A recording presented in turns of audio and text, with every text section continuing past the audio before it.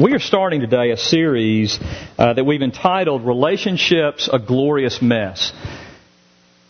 And I have put quite a bit of thought and prayer into this series over the last several months, really looking forward to this. And you ask why. Let me explain it. I was driving down 2nd this week on my way to the downtown Y, and I noticed that they're tearing down a building. And as I saw that, I thought, well, that's interesting. You know, a lot of people in downtown renovate buildings, but they're tearing this building down. They're going to build something in its place. And I thought, well, what must have happened is someone with some knowledge looked at that building and discerned that it would be better to tear it down and rebuild than to renovate. And as I think about our perspective on relationships, our understanding and our practice of relationships in our day, in the church and outside of the church, whether it be marriage, friendship, dating, parenting, whatever relational category you're thinking and living, I believe where we are in our culture today is at a point where we basically need to tear down our understanding and start all over.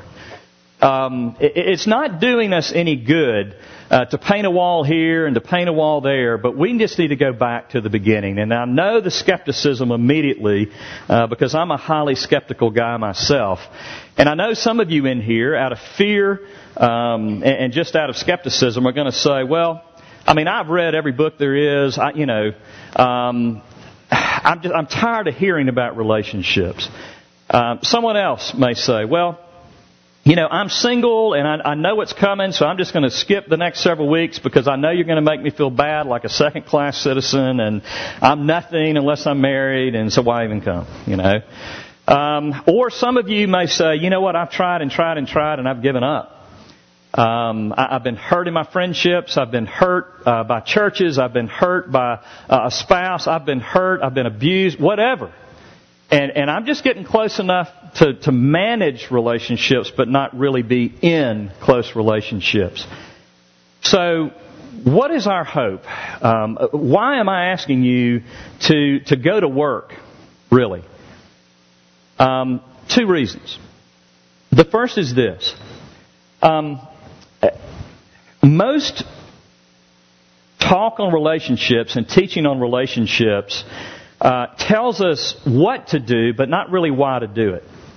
I think that where we're coming from in this series is crucial.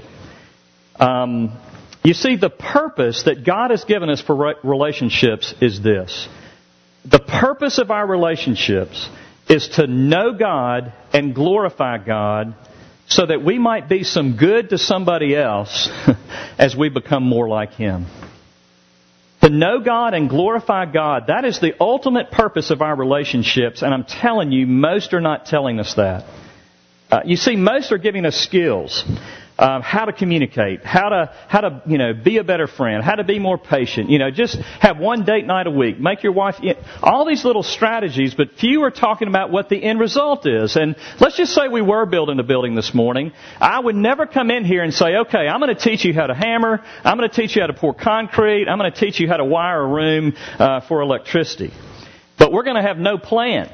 I mean, the key is for us just to get good at pouring concrete, get good at painting walls, and get good at wiring houses. But there's no plan, but y'all go do it. Just get good at it. I mean, we're going to have a mess on our hands, and that's what's happening today.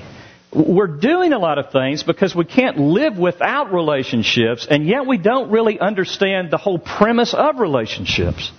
The whole premise of relationships is that we might know God and ourselves, that we might bring glory to Him and some good to somebody else around us as we become more like Him. The second reason that I think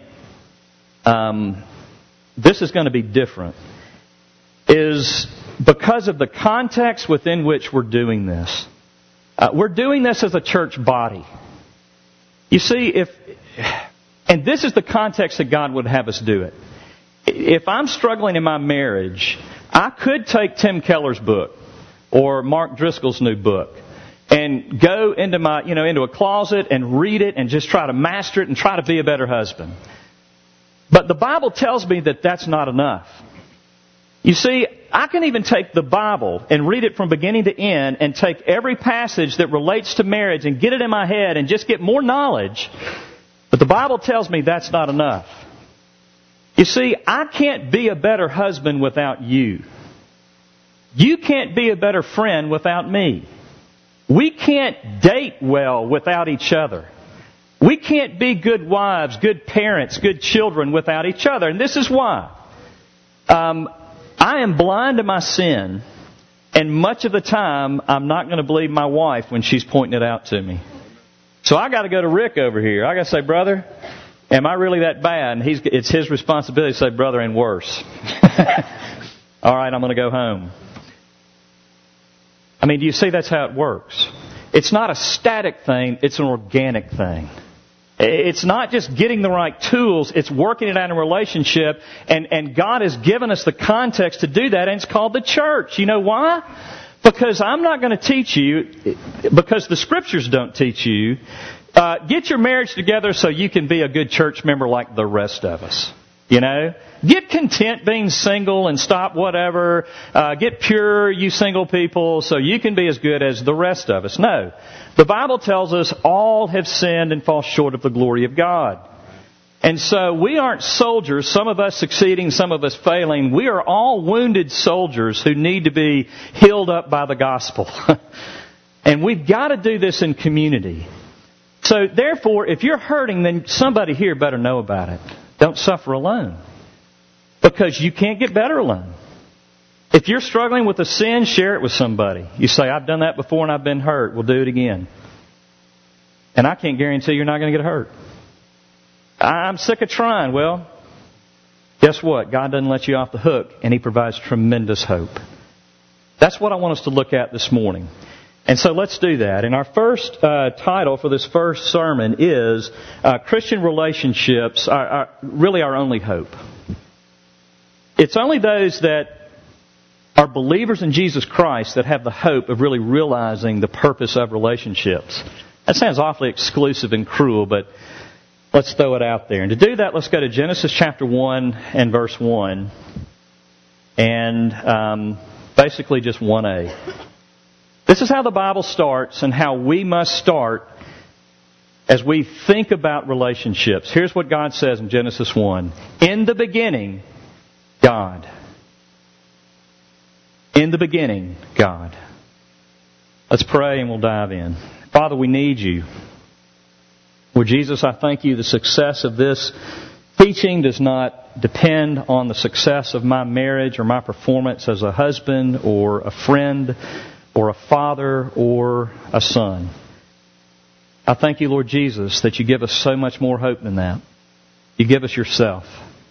You promise to dwell in our midst, in the midst of our relationships, to sanctify us, to grow us, that we might glorify You and be some good to this world. So come, Lord Jesus, do something in us. Oh, how we need it. I thank You for what You're doing, what You have done, and what You're going to do in my own heart. Father, I pray that You would exceed our expectations, because that's just how You work. You do exceeding abundantly beyond what we ask or can even imagine. So come now to the one who's hurting. Come now to the one who's skeptical. And give them hope. And Father, come to the one who's prideful and bring humility. And may we all learn as we come to the foot of the cross, as we hear from Your word. We pray in Jesus' name. Amen.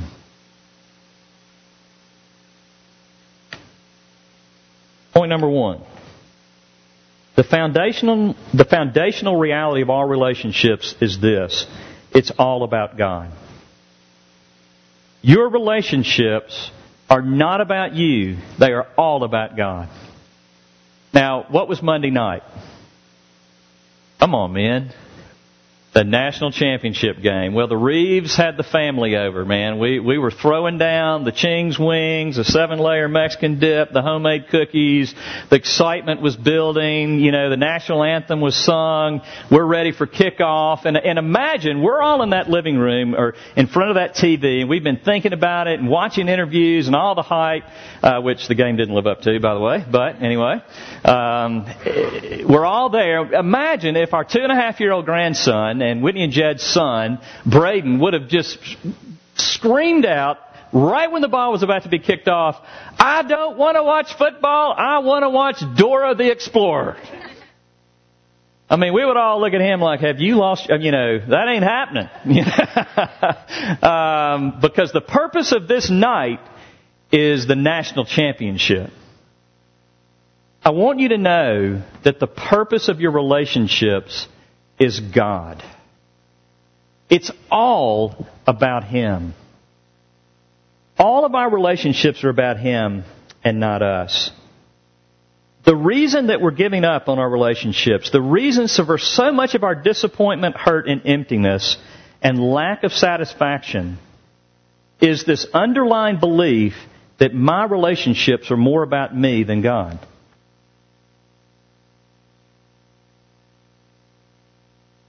Basically, the purpose of our relationships is to change us. That's God's purpose for your relationships. And what do we typically go to God for?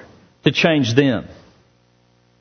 And yet in our relationships, God will not stop until He has changed us, not necessarily the other person.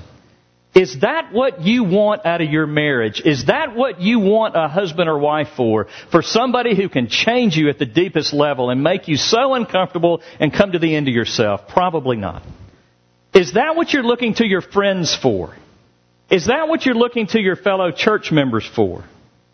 To see them used of God to bring you to the end of yourself and change you, to expose your deepest secrets and your deepest fears? No. But dear friends, that's what God is about. He is about changing us through our relationships. You see, our relationships are more about sanctification than satisfaction. Our relationships are more about His will being done than our desires being met. And now you can see why you're giving up on so many relationships. Because you're going to them for happiness and satisfaction. And the person isn't providing that because that's not their job. And they're probably thinking that's your job. And so obvious confrontation, and what happens? Well, they hurt me so bad. We just kind of need to stay away from them. Or we have several days of quiet and coldness in our homes and marriage. Or we find another church or whatever it is. You see, it is not our responsibility to make each other happy and satisfied. It's our responsibility to be used of God in each other's lives and to let others be used of God in our lives, that we might be different people.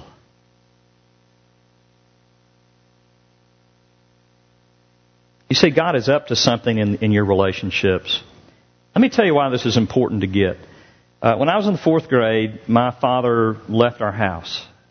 He put me in his lap and said, "I'm leaving."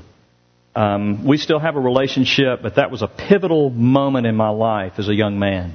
It defined me, and I can go back, and I've done this with counselors, and I've told you this before. A lot of my control issues, a lot of my, the reason that I can hold people, and I do hold people at bay so much of the time, where I even can use humor or, a whole host of tools in my war chest to hold people at bay and not really know the real me, is because I can go back to there in that day and remember that this is what people close to you do. They leave. Well, friends, how do you deal with that? This is how you deal with it. If I go back and I say, well, my childhood was all about me, poor, pitiful me. My dad left, oh, poor, pitiful me. Now, there's nothing wrong with grieving that, and I have. But there's everything wrong with holding bitterness and anger and resentment and saying, therefore, I will never love again. You see, I can believe because God says, I'm up to something, Richard, in every relationship, no matter how painful it is. I am up to something, and I can redeem everything, and I will redeem everything. That's my job. That's my nature. So the way that I process my childhood is I look back and I say, God was at work. And I can see some of the things He was at work doing. He was creating in me a longing for a father so that one day in the 9th grade when I would hear the gospel preached about this loving God who wanted to adopt me as His son and make me His, and I can have an intimate relationship with a Father who will never leave nor forsake me, I jumped on it. And the understanding of what that meant because I lacked it was real. And so that's just one way God used something that was evil for good for me. Dear friends, do you understand that God is at work in the conflict and hurts of your life right now? Don't push that person away. Say, no, I'm staying in this because God is at work, especially in the conflict. How can He change us unless we're willing to embrace the conflict?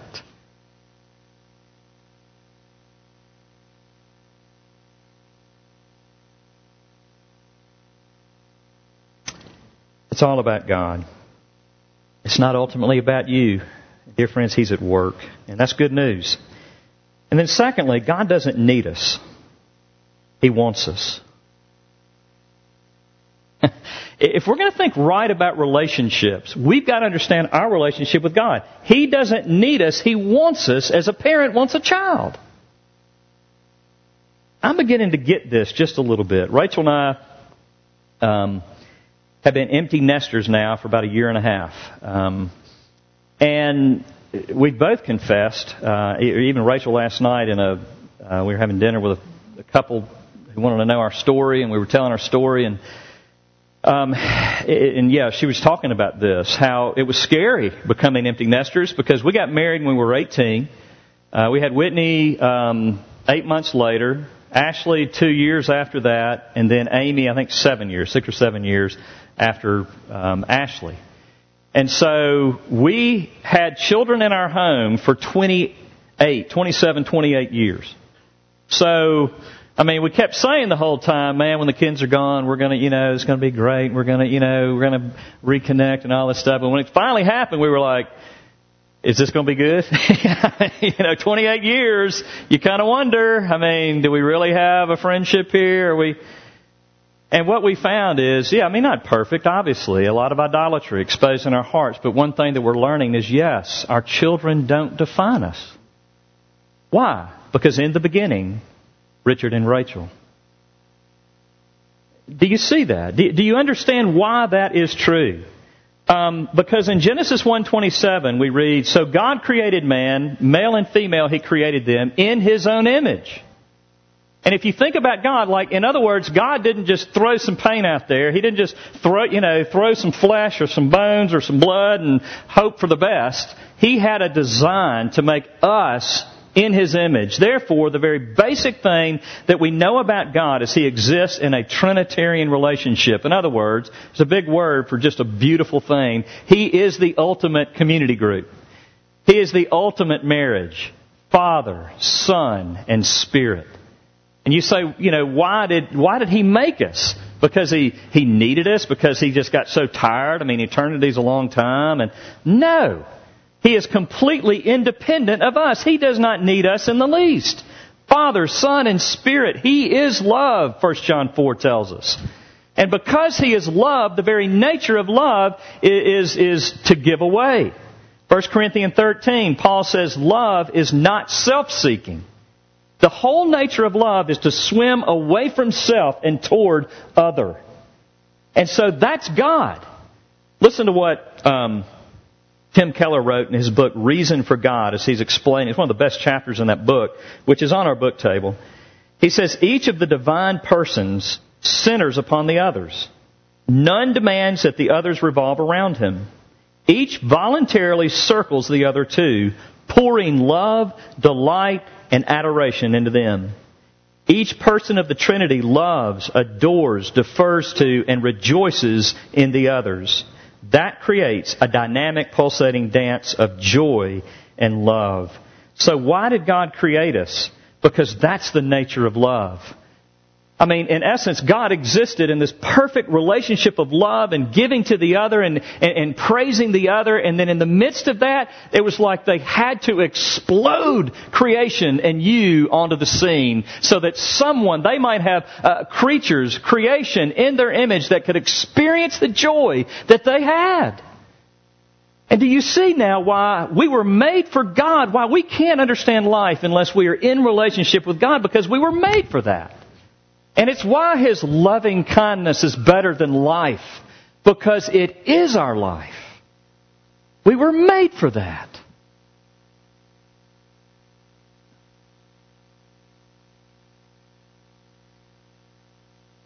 God exists in perfect relationship. Why is this important? Why is this deep theology that seems kind of, okay, yeah, I understand that, but why is this so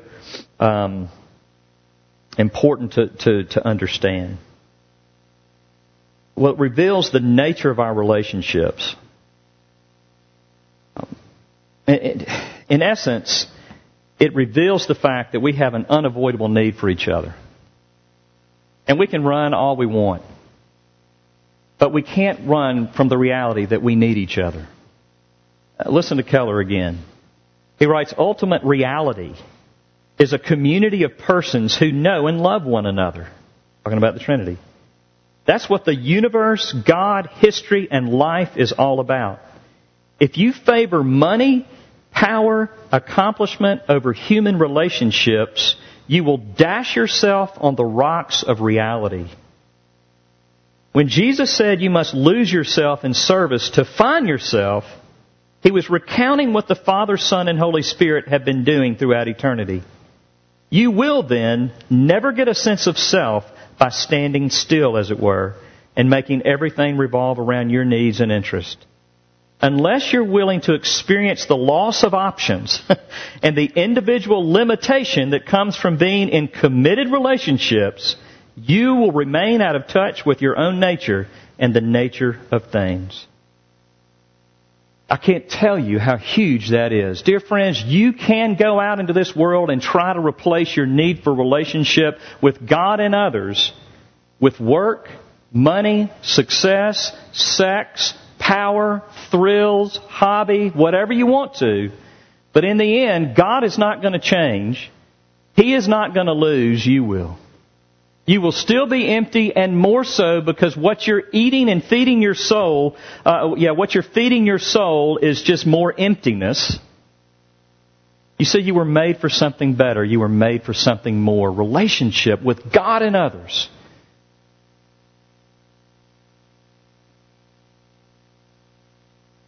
This also helps us understand life a little better.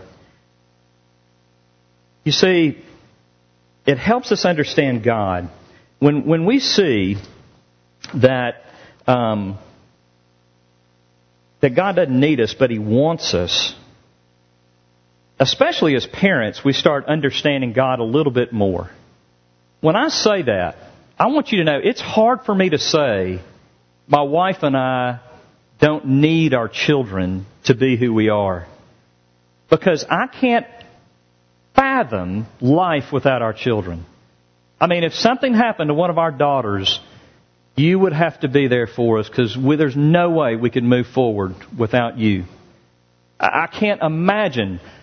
So how can I stand up here and have some hope and even preach to you that, that we'd be okay? It's because of this. Because of God's relationship with me. He doesn't need me to be who He is, and I'm made in His image. Unbelievable. You see, God is the one where we derive all of our understanding about relationships. And so it's important to understand that we don't need God, that God doesn't need us. But He wants us, that He might work in our lives. You see, we'll be disappointed and disillusioned if we look to Him to be anything other than a parent who's seeking to discipline, form, teach, correct, love. And that's what we do. We go to God to be a genie in the bottle who's going to say yes when we go pray to Him. He's not going to be that. Why? Because He is in a father-child relationship with us. That defines our relationship. He's not going to be our lottery ticket. He's not going to be our party planner whose purpose it is to make life exciting. He's going to be our Father. And because He's not dependent on us, He can give us what we need, not what we want. He can love us. He can risk relationship with us by telling us what we need to hear, not what we want to hear, because if we reject Him, He still stays and remains God, Father, Son, and Spirit, completely independent of us. But because He's love, He can really love us. We're going to go out with the implications of that when we talk about marriage and parenting and friendship and so forth. But for right now, just remember, God doesn't need you. He wants you. Isn't that beautiful? And then thirdly and lastly, God and no other is our real life. Ed and Amy were great friends of Rachel and mine in seminary, and we spent a ton of time together. We, as couples, went out a lot, were at each other's homes, even vacationed with each other. I mean, we were tight and pretty much inseparable. Once we graduated seminary, a few months later, Amy came down with a brain tumor and went home to be with the Lord just months later. Didn't take long. And, we were just grieving and just could not imagine. Ed had, I think, 3 children that age. Yeah. 4. Wow. 4 at that age, or very young age. And Ed was alone with them. And we thought, how's Ed going to move on? How do we move on when we lose somebody that we really love? I mean, I think that's the reason a lot of us hold back from really loving and giving ourselves, because we're afraid we're going to lose them. Because we've lost people. And I'm telling you, the older I get, the more true that is. Well, how can we love people with the thought of losing them? Francis Schaeffer, an old thinker, he's dead now, but he did a lot of thinking and writing on Christ and culture. And he talked about, Francis Schaeffer would say that if you want to know what the culture believes, look at the lyrics of their songs. And so this week, I Googled, Just Can't Live Without You, song lyrics, And just about everybody big has written a song entitled Just Can't Live Without You. From Charles Wilson to Celine Dion to Bono to a whole host of people. But I chose Justin Bieber to bring before you this morning. Just Can't Live Without You.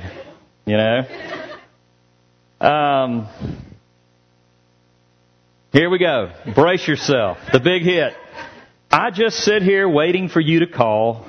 Then I wonder if you're even calling at all. So many thoughts go through my mind. Wish you can be here all the time. Why? Because I'm lost without you. And I just doubt you. And I just can't doubt you. And there's everything about you. I just can't live without you. Oh, it gets better. I'm still sitting here waiting for much more. Text me or something. That's what he says. I can't take this. I'm walking out that door. So many thoughts go through my mind. Wish you can be here all the time because I'm lost without you and I just can't doubt you. And there's everything about you. I just can't live without you. I'm breathing in. I'm breathing out. Being with you is just no doubt. I'm going crazy and there's nothing I should do. I can't live without you. That's enough, I think. If Francis Schaeffer's right, and I think he is, and I'm using a humorous illustration to prove the point, that's how we define love, and I think even in the church. We think that what true love is to find somebody we can't live without. But dear friends, that's not love, that's idolatry. That's the very heart of sin. Sin finds something or someone that we can replace God with. Something that we can love, something that we can look to bring a satisfaction that only God can really bring to us. And so do you see how complicated it gets when you talk about marriage, or you talk about, finding somebody to marry and friendship and parenthood and being a faithful child and all these complicated relationships, because we think in our minds that it's somebody else's role to satisfy me, when, dear friends, that's just idolatry and it's not love. And here's what happens. If you are loving or looking to your spouse to bring the satisfaction that only God can bring, you're going to kill them or leave them because they can't do it. Do you want to know why you're so demanding? Do you want to know why you're so hurt? It's because you're looking to your spouse to give you something they were never made to give you, ultimately. Friendship. Why do we get mad at friends? Why do we, go through friends like I can go through a bag of Doritos, we just we're friends with these people for a while, and it's because we're looking to them to bring a satisfaction that only God can. We're not believing in that moment that the purpose of my relationship with you is to bring glory to God, to know Him better, and to let Him change us so that we might be good to somebody else as we become more like Him. You see, Ed is a believer. My friend Ed is a believer in Jesus. And he got married, and he got married pretty soon after his wife died. And, of course, all the women were, they were upset at him. And I was kind of going, dude, it is a little kind of soon, after your wife died. But you know what? The reality, he loved his wife, but she was not his God. And he had the right to move forward, because he could look to God to give him all that he needed to love again. Is that how you relate to those around you? You see, I think when we believe that we've got to have somebody that's going to complete us perfectly and to be everything that we've always dreamed of, we're just setting ourselves up for major failure and disappointment. Because not only if you find somebody, are you setting yourself up and them for a major disappointment. But if that person turns out to be somebody that satisfies you completely, you're in a worse place. This is what John Newton said, writer of Amazing Grace. He said this. He said, "You may think your biggest problem, spiritually speaking, is the prospect of a bad marriage. But every bit of a spiritual danger is this prospect of a good marriage." You see, what John Newton was getting at is that we are looking for anything and everything to replace the satisfaction that in the relationship with God, and who's the only one that can really bring us satisfaction. Therefore, it's not just the prospect of a bad marriage that is dangerous to us, because our hopes are, only a perfect marriage, or only a perfect friendship, or only, whatever, only a perfect church, or only perfect relationships can satisfy me. But when you are satisfied, then you have no need for God.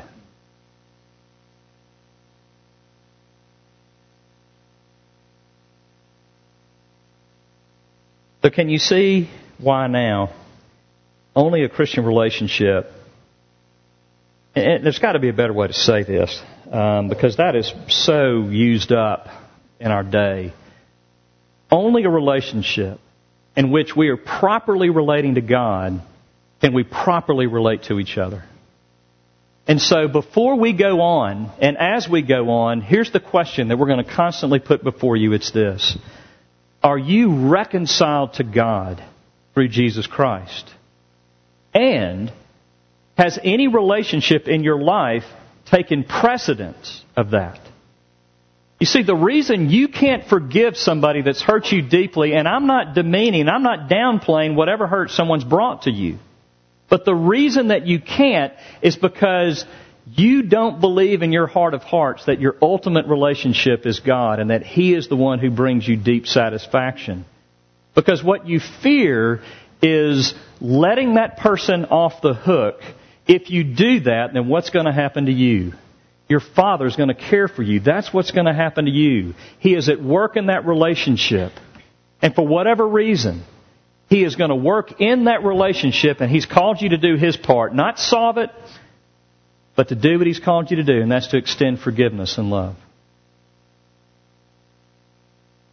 So friends, are you reconciled to God through Jesus Christ? In the beginning, God. Are you going to God through Jesus? And are you saying, I'm the sinner in this relationship, and you're God, and I love you because of your love for me through Christ? Because I know that I've sinned, and I fall short of your glory all day, every day. And yet I know that what you seek in me and with me is reconciliation. See, the big thing is all of us are born as enemies of God. I mean, all of us, hear that relational term? We are enemies. Our relationship with God is separated, and we've got to be reconciled. Have you been reconciled to God through Christ? Do you know that He forgives your sins? That He's not going to hold you accountable for your sins, but He held Jesus accountable for your sins? Do you know that today? Is that a functional belief in your life? Do you see? You've got to literally believe it. That you might be freed and know that God is not mad and angry at you. He's a Father that loves and has adopted you. And He has dealt with your sin in His Son, Jesus Christ. And therefore, you are now reconciled to God. And Jesus has lived the life that the Father demands you live. He has said, here's the law. And Jesus said, I'm coming. I'll live under the law for Richard. So that now, Father, you can treat him as you do me because I've obeyed the law in his place.